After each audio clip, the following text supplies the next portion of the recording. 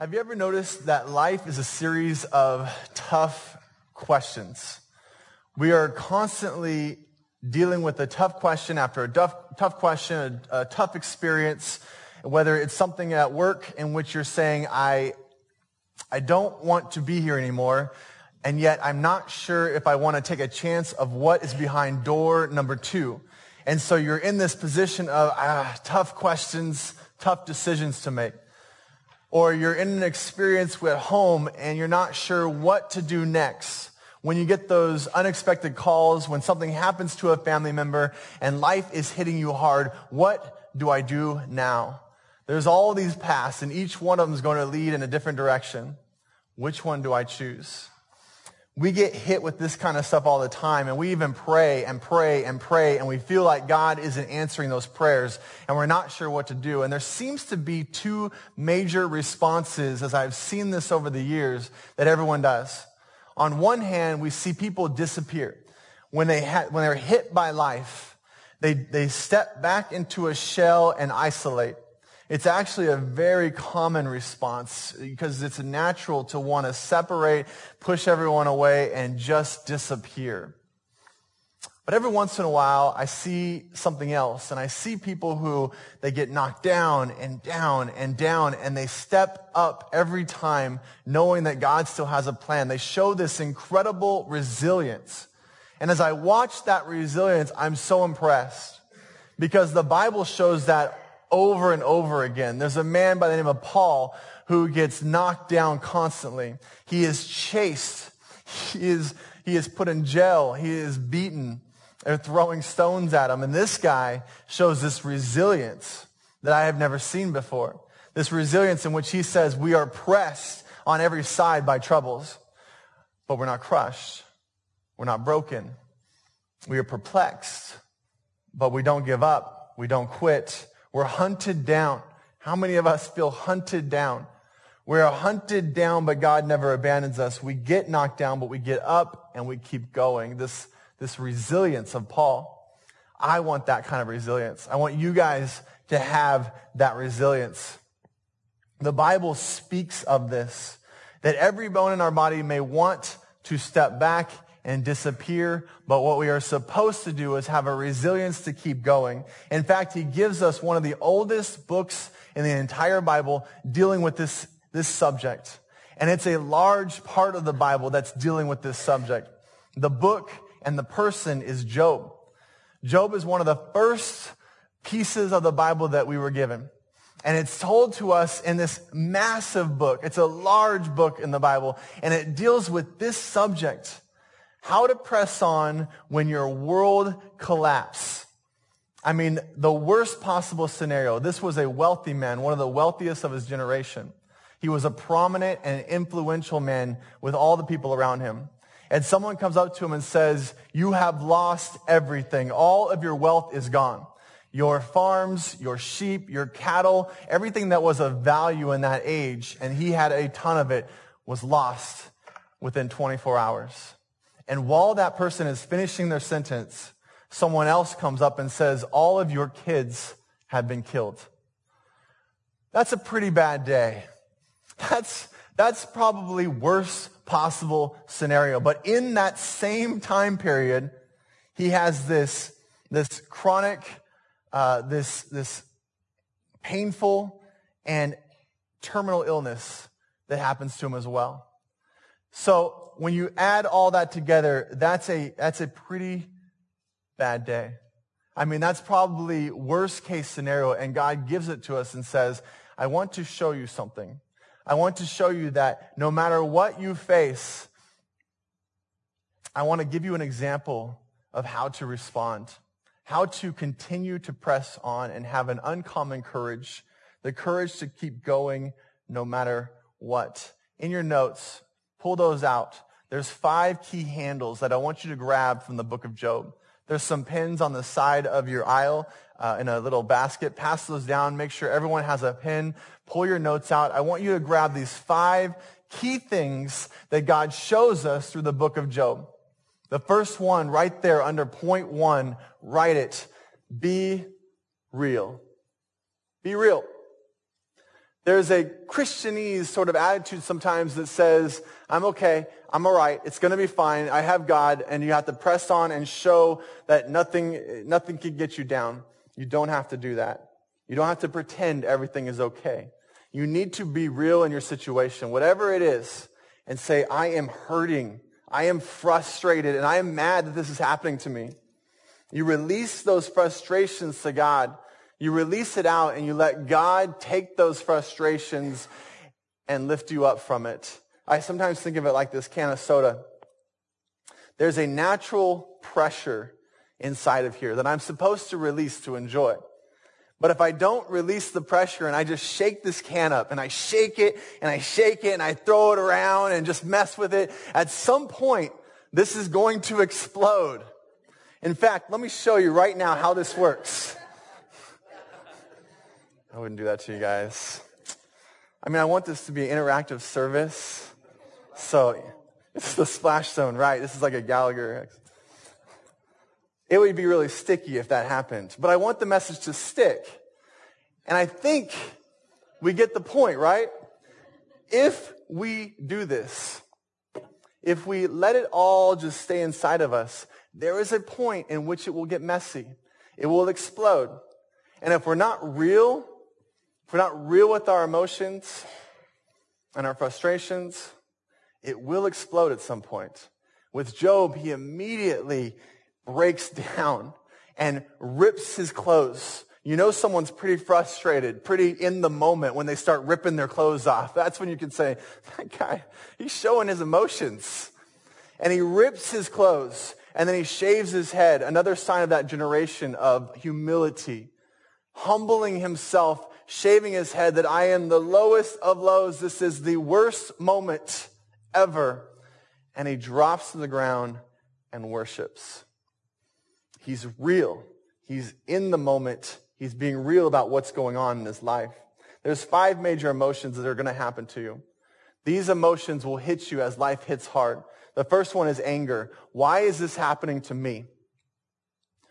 How about those guys? How about you enjoy this burden? I want other people to have this as well. Why is it only happening to me? And we get angry about that. That's a very natural emotion. We go from that into grief. I have lost something. And it's not something I can easily get back. In Job's case, I've lost my children. That's not something I'm just going to wake up tomorrow and continue on. I can't get that back. My life will never be the same. And the shock of that begins to hit us. We're shocked because what do I do now? Am I supposed to just carry on as if this didn't happen? My life is different now. And the shock of that hits hard. And then we move to the fear. If this happened today, what's going to happen tomorrow? Because if something else hits me right now, I might be done. I couldn't take another hit, and the fear of that overtakes us. These are natural emotions that we need to tell God. God can handle our emotions. God created those emotions. He created you. He created those feelings. So release those feelings back to Him. God can handle your frustrations, your anger, your fears. If my 3-year-old daughter comes up and starts pounding on my leg, I'm not overwhelmed by that. Even if it's because of me and I've given her a spanking for something that she did that was naughty. When she's hitting me on the leg, nothing but love is coming from me. She couldn't do anything to not make me love her. I couldn't love her more. And so her fears, her frustrations, whatever she is releasing on me as she's pounding on my leg, nothing but love is going to be coming back from me because I couldn't love her more than I do. And our God is so much bigger than that. Your God is your creator.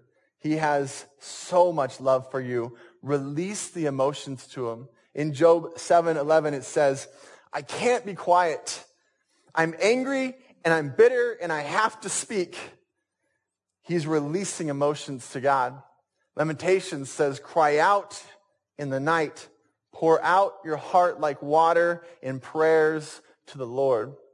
Jeremiah, in his frustration, says, God, you deceived me.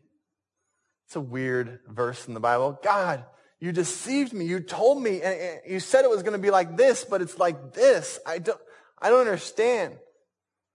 God can love us and understand our confusions. God can handle our confusions. Naomi says, I want everyone to call me bitter. Just call me bitter because God has made me bitter. It's a weird verse in the Bible.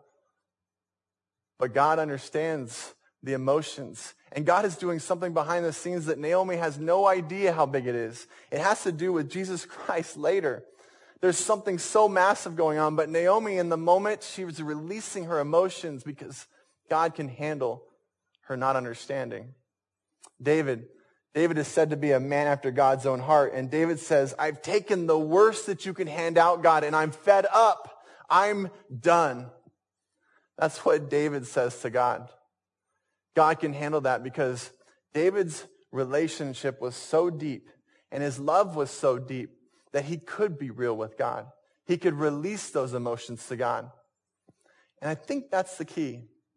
If our relationship goes that deep and our love for God is that deep, you can be real with him. You can say whatever you want because he understands you and nothing overwhelms him. So be real. The second thing I want you to write is to be open. Job shows us an incredible openness to guys that aren't the best advice givers that you will see in the Bible. Some of the things they say is ridiculous, but he's open to it. He listens to them. It's like if you have friends like that, you really don't need enemies because these guys, what they're saying is it's ridiculous, but he's open to it. God, in one of the first chapters, one of the first books of the Bible, looks down at Adam and says, it's not good for man to be alone. It's like he sees all the animals and he says, 17 cats in your life? It's not really going to do it. I'm going to send you this woman. I'm going to send you a helpmate, a relationship, someone that you can experience life with because it's not good for you to be alone. One of the first things God does is he sees that that's not good.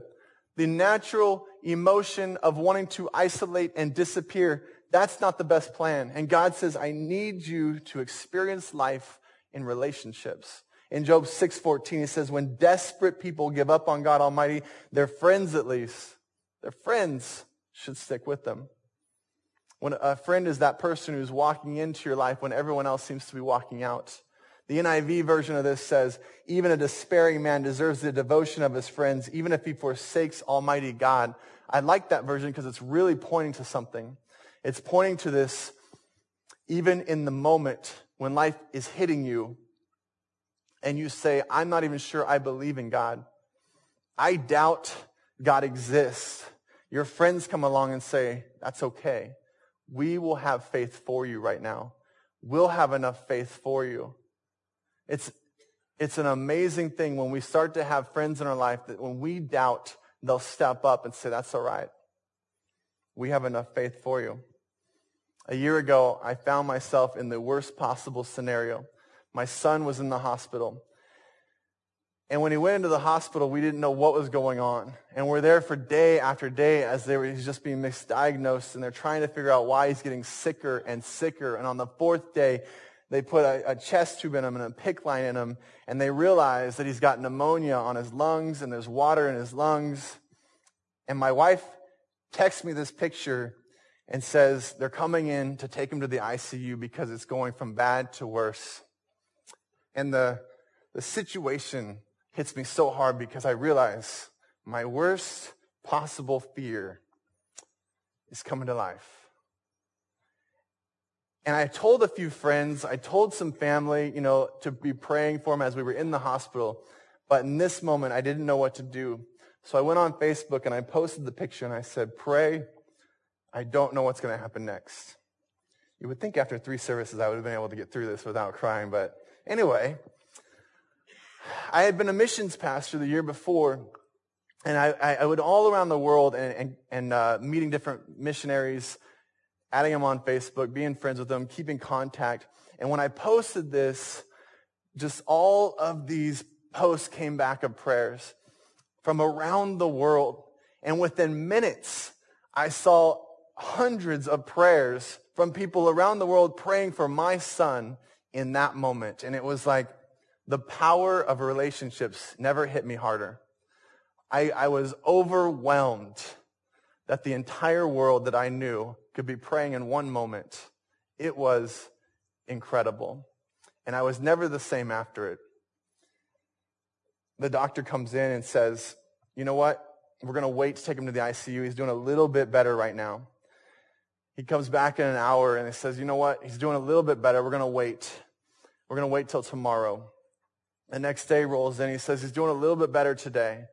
9 days pass and we're in the hospital, but they never take him to the ICU because every time the doctor came in, he was a little bit better.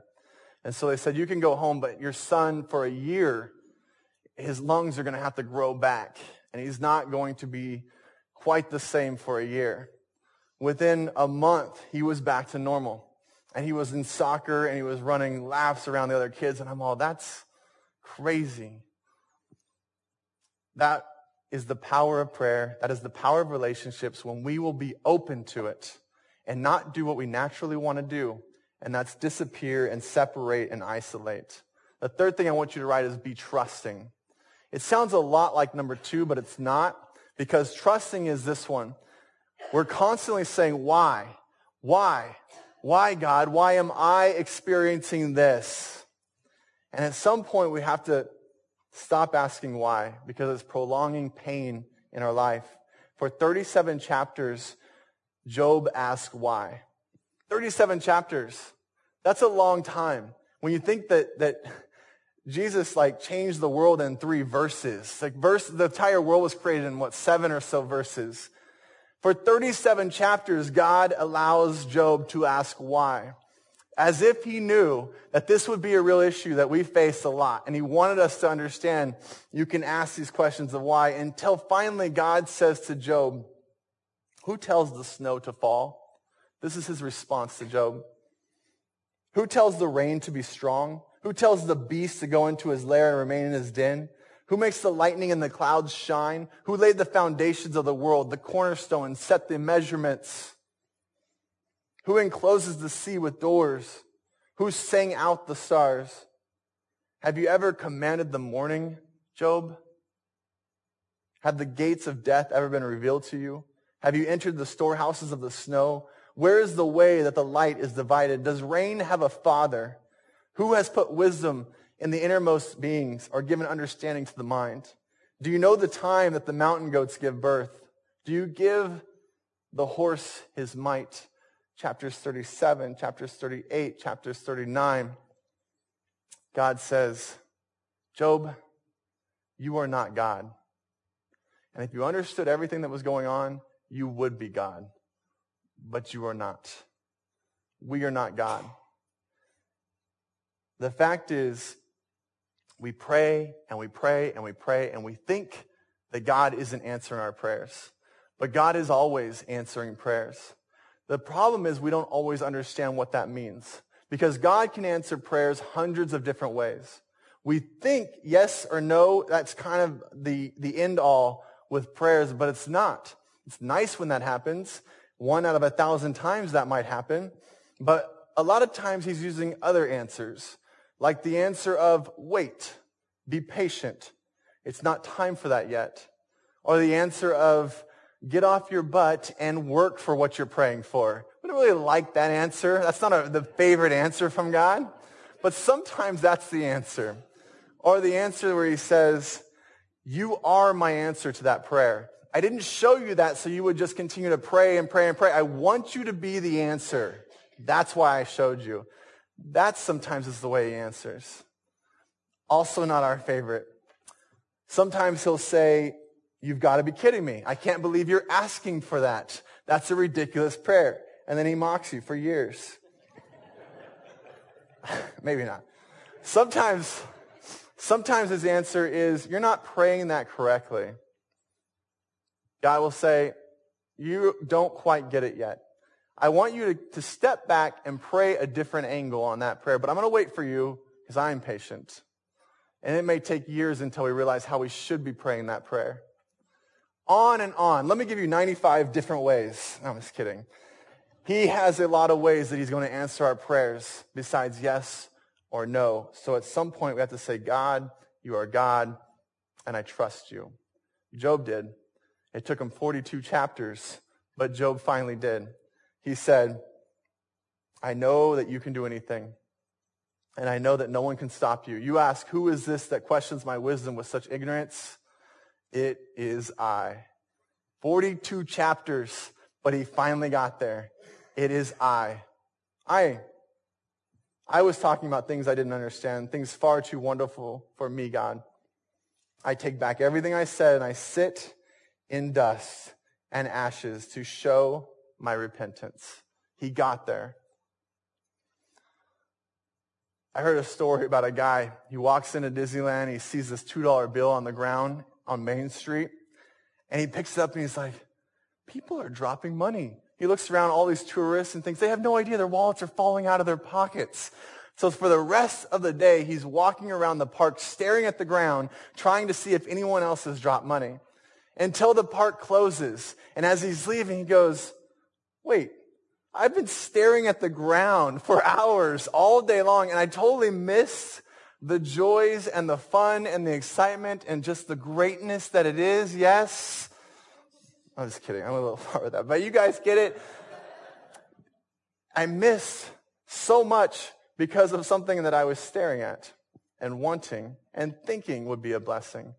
How often do we do that in our prayers? We're praying a certain way. We're wanting certain outcomes that we think would be the best when God wants to lift our eyes up and say, look around. I have something more for you to see that's greater than what you want. God is passionately and intimately aware of every detail of your life. I wish I was. I am not God, but God is aware. And so he is deep within you saying, I have more for you. There is a reason. Trust me. Fourth thing is be sweet. This should probably say don't be bitter, but I hate working in negatives. So I'm going to say the opposite of what bitterness is, and that's sweetness. The tendency is to be bitter about the situation that you are in. You get that. Why do I get the joy of this burden? Why is this on me? There's so many people around me that don't even have anything close to this, and yet you've given it to me. And bitterness sets in when we need to be sweet. Job said, I came naked from my mother's womb, and I shall have nothing when I die. The Lord gave me everything I had, and they were his to take away. Blessed be the name of the Lord. Look where that verse is. Chapter 1, right after.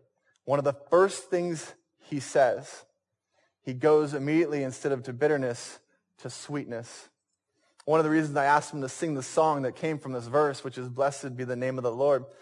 You give and you take away. It's straight out of Job, because we don't understand everything that God's doing, but it's all God's, and we need to be sweet, because when we start to move, grief is good. Grief gets you through life, but when it moves to bitterness and resentment, it starts to kill you. Those are the things that begin to kill your body, kill your situation. Grief is good. God understands grief. He says, blessed are those who mourn, for they shall be comforted.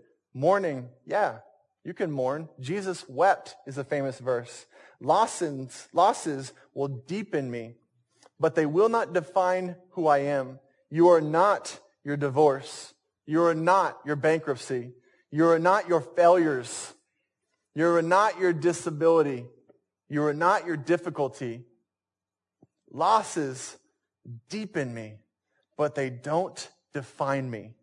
Don't let the loss of what your situation is define who you are, and let it turn into resentment and sorrow and bitterness.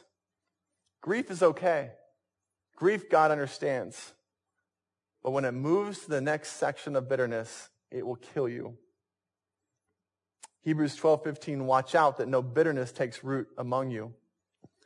It causes deep trouble, hurting many in their spiritual lives. It's been said many times, pain is inevitable in this world. Loss is inevitable. But misery is optional. It's up to you to choose how you'll respond to the situation that you're in. Will you stand up and be courageous? Which is number 5. Be courageous. That's what the message is all about. An uncommon courage. King David, he also had the loss of a child. But when that child got sick, when it first started, King David was devastated. He falls, he also rips his clothes, very common in this time period. He rips his clothes, falls to the ground. He doesn't eat for days. He doesn't do any business.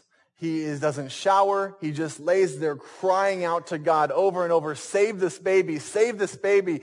God, nothing else matters. Save this baby. His advisors would come to him and say, David, you have to eat something. And he was, no, nothing else matters but this. God, please do this. Please. The baby dies, and the advisors talk amongst each other, and they say, what are we going to do? If he is this distraught, when the baby is sick, we can't tell him that the baby has died. What will he do? But they do, and he has a very peculiar response. He gets up, takes a shower, puts on new clothes, eats, and starts going about his life. His advisors come back to him, and they're shocked. You were so distraught, and when we told you it died, you then moved on. And he says this, my child will never return to me, but one day I will return to my child in heaven. My child will not come back, but I will see that child again. This chapter is closed. There are going to be incredible losses that we face over and over. As we look at the story of Job, he has to close that chapter and move forward. And God blesses him. As you watch the end of that story, everything is doubled. In fact, the only thing that's not doubled is his family, which at first you think, what? Of all the things that would matter the most, wouldn't it be the family? But this is the amazing thing about our God. He's always doing so many intricate things in Scripture. The one thing that wouldn't double is family, because his family is not dead. Half are waiting for him in heaven. They didn't die, they've moved on, and he will be with them again. And it has been doubled. Half is here, and half is waiting for him. God is always doing something when we are courageously moving forward.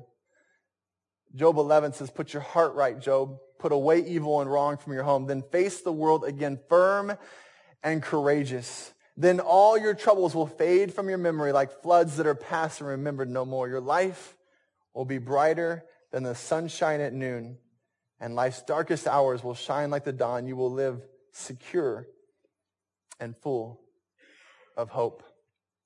Many of you, a room this size, you have gone through life, and life has hit hard, and you're facing some of your worst moments right now. This chapter will end. You are still alive. You are still here, and God has a purpose for your life. It's an amazing purpose. And at some point, you have to be courageous and close this chapter and say, God, you still reign. You are God. I trust you. My prayer is this, Colossians 1:11.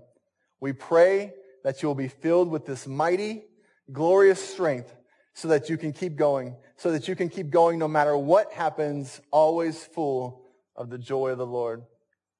I've asked the band to play a song. It's from Hillsong United called Oceans, and it kind of talks through this subject.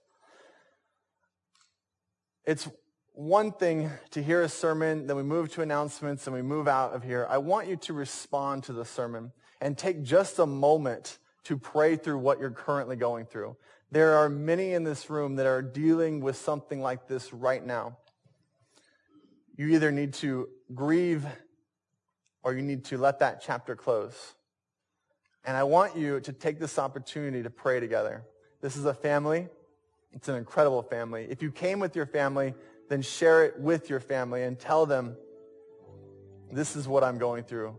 This is my situation. They probably already know it. but begin to pray together through this song. And if you're here alone, this is also your family. Tell the people around you. I know how hard that is. It can be very awkward, but do it anyway. In fact, right now, will you guys kind of circle up or get with each other and begin sharing with each other? The song goes for a little bit, so you have time. It has ups and downs. Pray through the entire song. Go ahead and get together.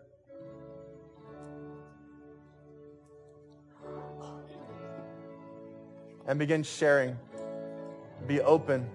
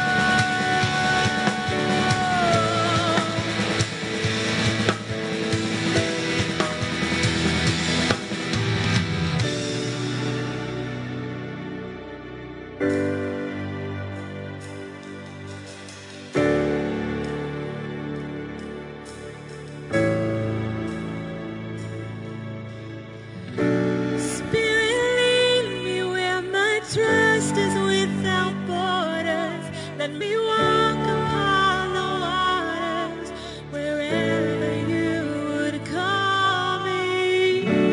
Take me deeper than my feet could ever wander, and my faith would be made stronger in the presence of my Savior.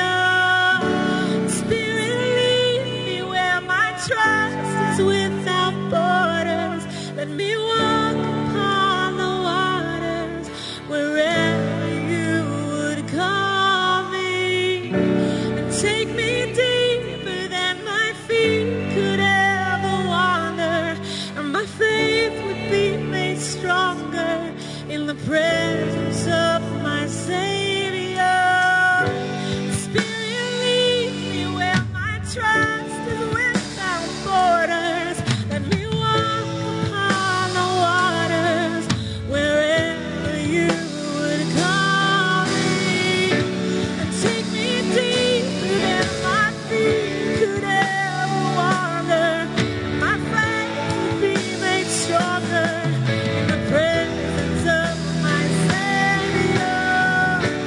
Spirit, lead me where my trust is without borders. Let me walk upon the water wherever you would call me. Take me deeper than my feet could ever wander. My faith will be made stronger in the presence of my Savior.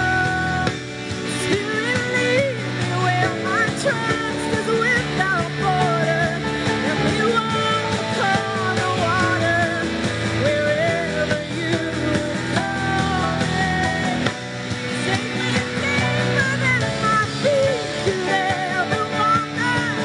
My faith would be made stronger in the presence of my Savior.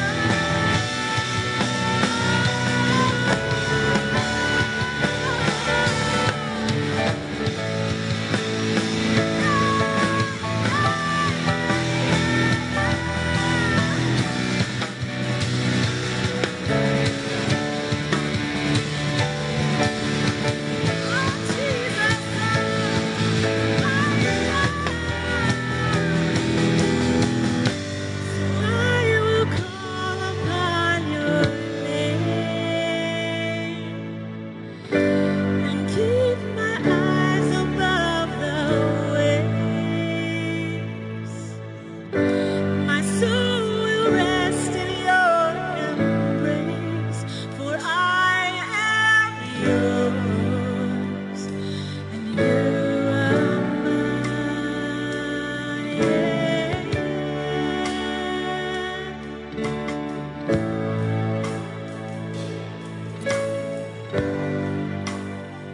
As the band continues to play, if you're here and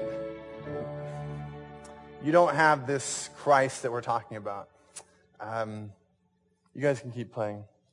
I want to give you another opportunity to pray through that, because it all kind of starts whether or not you have that at the beginning. And if you're here today and you're saying, I need the family, I need the friends, I also need the Savior, the God that's going to bring me through to the end, the God that I get to experience all of eternity with. And if you're here today and you don't have that, you're missing the most important component. So with every head bowed, every eye closed, in this moment, if you are saying, that is me, I need this Christ, my life needs to be different from this point on, and I need this Savior, I want you to raise your hand and say, that's me, and I commit to that. Raise it up high and say, that is me. My life needs to change, and this moment will be the moment. Just quickly lift it up and leave it up for a second. Anyone else? Amen. God, I lift these up to you, and I ask that you would absolutely guide them to the end. And let this moment be that moment in which they never look back and they see you and the journey that you have for them. In Jesus' name, amen.